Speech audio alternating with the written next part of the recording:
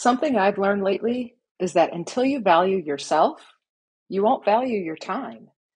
And until you value your time, you won't do anything with it.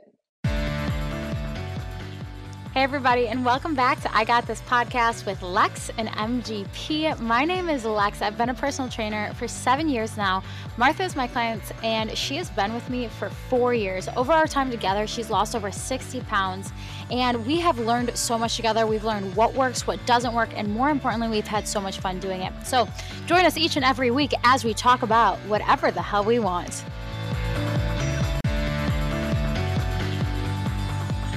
Hey everyone, and welcome back to I Got This with Lex and MGP. I'm sure that you can guess from the intro that we are on a Lex-free episode today.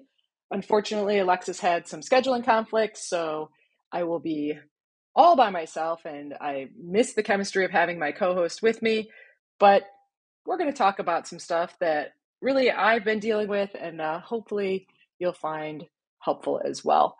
Something I've been really thinking about lately is waiting. Something I've been guilty enough. I'm going to wait to wear a certain style of clothing until I'm thin enough, in shape enough to do a certain activity, better prepared before I even attempt a project. And, waiting can be a really tricky thing. It can seem like we're being patient and thoughtful when we wait, but in reality, it's often just an excuse to procrastinate. And I know that I am totally guilty of this. We might be waiting for the perfect opportunity, the perfect timing, the perfect idea. But, really, the truth is that these things rarely just come to us on their own without us taking some sort of action.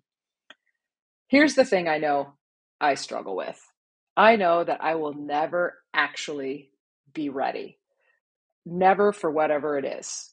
I am now aware of my fears, and my challenge for myself is to stop waiting. Something I've really been working on these past few months is my own self-awareness and self-love. And this is something I've accepted about myself, that I know I struggle with wanting to wait, which then, of course, rolls into procrastination. And it is something I do want to change about myself. There are many things I'm aware of that I don't want to change, but this is one that I have been really, really working on. And what I have found is that if you wait for the perfect opportunity, you're probably going to wait forever. So instead, I need to take action and then create opportunities for myself. If I wait for the perfect timing, I might miss out on the chance to make a difference, whether it's in my own life or someone else's, or just in the community. If I wait for the perfect idea, I might not find it. If I don't start exploring options, I've got to go out there and look. So I've had to tell myself that it's important to remember that taking action doesn't mean I have to have everything figured out. And in fact, it often means having to take a risk, which is extremely scary, and being willing to make mistakes, something also very, very scary for me. I've always been afraid to make mistakes, to be publicly seen out there doing something like that. But as we all know, mistakes can be a valuable learning experience that helps us to grow and improve. And that's something I've learned to have to accept as well. With waiting often comes procrastination. And I've been thinking about that as well, trying to make sure that I'm not procrastinating anymore. But as we all know, most of us do procrastinate. And when I say most, it's probably all of us procrastinate at one time or another.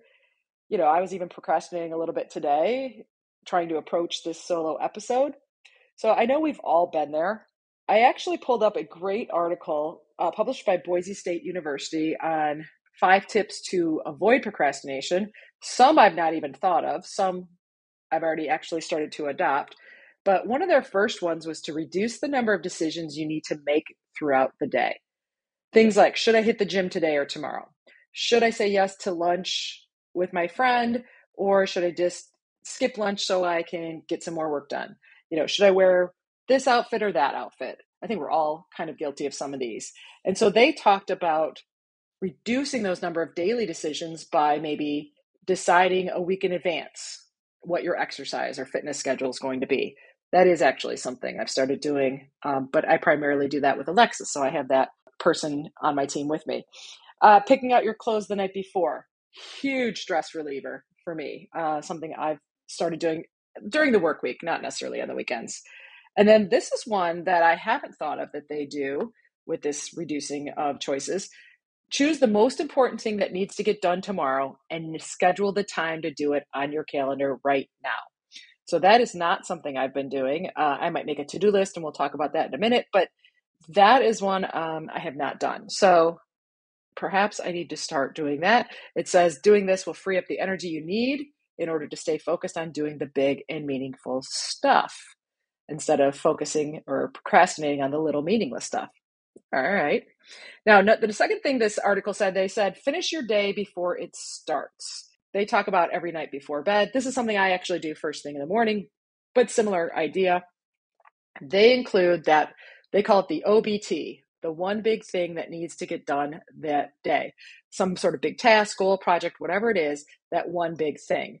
And then they said, make a list of your NMWs, your no matter what's, your non-negotiable daily habits. It could be your workout. It could be, maybe you're reading a certain amount of minutes every day. You're spending time calling people you love, whatever it is, but you have your non-negotiable daily habits. And then they said, your third list is kind of whatever else needs to be done, if you have ample time to get to them. But you don't want to procrastinate on them, but they are just things that if you have time, you can get to. And I kind of started doing this in the morning. I have my have to do's, my like to do's, and if I have time to do's. And I really try to get those have to do's done first. It kind of forces me to organize my brain and keep me on task, even though there's oftentimes things on my would like to do list that I would actually like to do, not because they need to be done, but just they're more fun.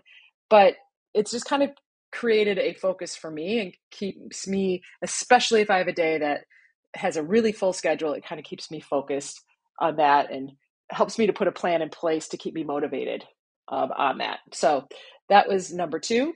Now this one I love, and I've not ever heard of this one before, but they called it the nothing alternative. And it was coined by a influential crime fiction writer named Raymond Chandler. He was a novelist, and he sometimes had difficulty sitting down at his keyboard and cranking out maybe like a predetermined word count every day, like a lot of writers do, I guess. So his method is, he called it the nothing alternative, was either write or do nothing at all. And when he meant nothing at all, he meant nothing. So he couldn't read another book, he couldn't write, he couldn't go through social media, whatever it was, he had to write or do nothing. So choice A, write. Choice B, you can't do anything else. And with those two options in mind, he would most often, of course, start working, because if nothing else, just to keep himself from getting bored. I think this one might be a good one for me. Martha, you have to do task X or you can't do anything else. No email, no phone, no social media, no nonsense, basically, which is what I want to do sometimes. They even said, shut down your Wi-Fi if you have to. It's your time to turn it into high gear and get focused. So removing distractions is part of this for me. It'd be like getting my phone put away or going to a quiet place to work in solitude if I need it. So this one I might have to try. I actually have a kind of funny teaching story that goes with this. I was teaching a few years back a remedial geometry class with, struggling students, and every day, oh, why do we have to do math? Can't we just do nothing today? Let's do nothing. Let's do nothing. And of course, being the teacher, it was like, no, guys, we have to, we have these lessons we have to learn, whatever. One day I had it a little bit. I don't know, we'll call it PMS, who knows? But they started with, or can't we do nothing thing? And I said, fine, we're going to do nothing. So I took them outside and we sat around this pole that we have kind of in a garden outside. And I made them like kind of sit around it with their backs to it. They weren't allowed to bring anything with them, no book, no phone, nothing like that. And they just sat there and they were like, now what? And I said, you got to do nothing. You wanted to do nothing. Let's do nothing. And then they'd start to try to talk to each other. I'm like, nope, talking's doing something. One student fell asleep. I woke him up because I said sleeping was doing something. So literally we sat there for about 40 minutes doing nothing. Assistant principal kind of came out to see what was going on. I explained. She was like, oh, carry on. This is a good lesson. So anyway, that's how the class period went. Bell rang, I dismissed them, they went on. The next day they came in and I said, hey, you guys want to do math or you want to do nothing? Trust me, they never asked to do nothing again. So I have seen this nothing alternative in practice, but I've never done it for myself. And so I think I'm going to have to absolutely try it. The article also had a fourth suggestion, which was make your next action focus on something very doable. So maybe just something quick, easy that you can check off your to-do list. Something to avoid procrastination or waiting is just take action on something, just a little, make a quick phone call, put something away, just something that you feel accomplished. Make your bed. Moving your focus to one simple action kind of starts that momentum, gets the ball rolling, so to speak. And then number 5, they said adjust your environment. We kind of just already talked about that, like removing distractions, letting people know you need to not be distracted.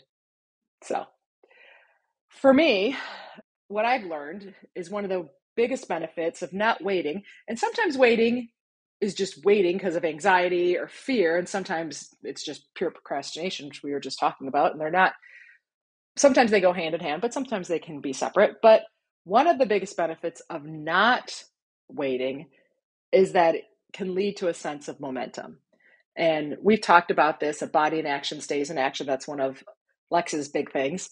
But when you take action, even those small steps, you start building momentum towards your goal. And this momentum can be incredibly motivating. It's like that first step sometimes is what causes the most anxiety. And once you get out there, at least for me, that's what I feel, that momentum, which can be incredibly motivating and can help you stay focused and driven.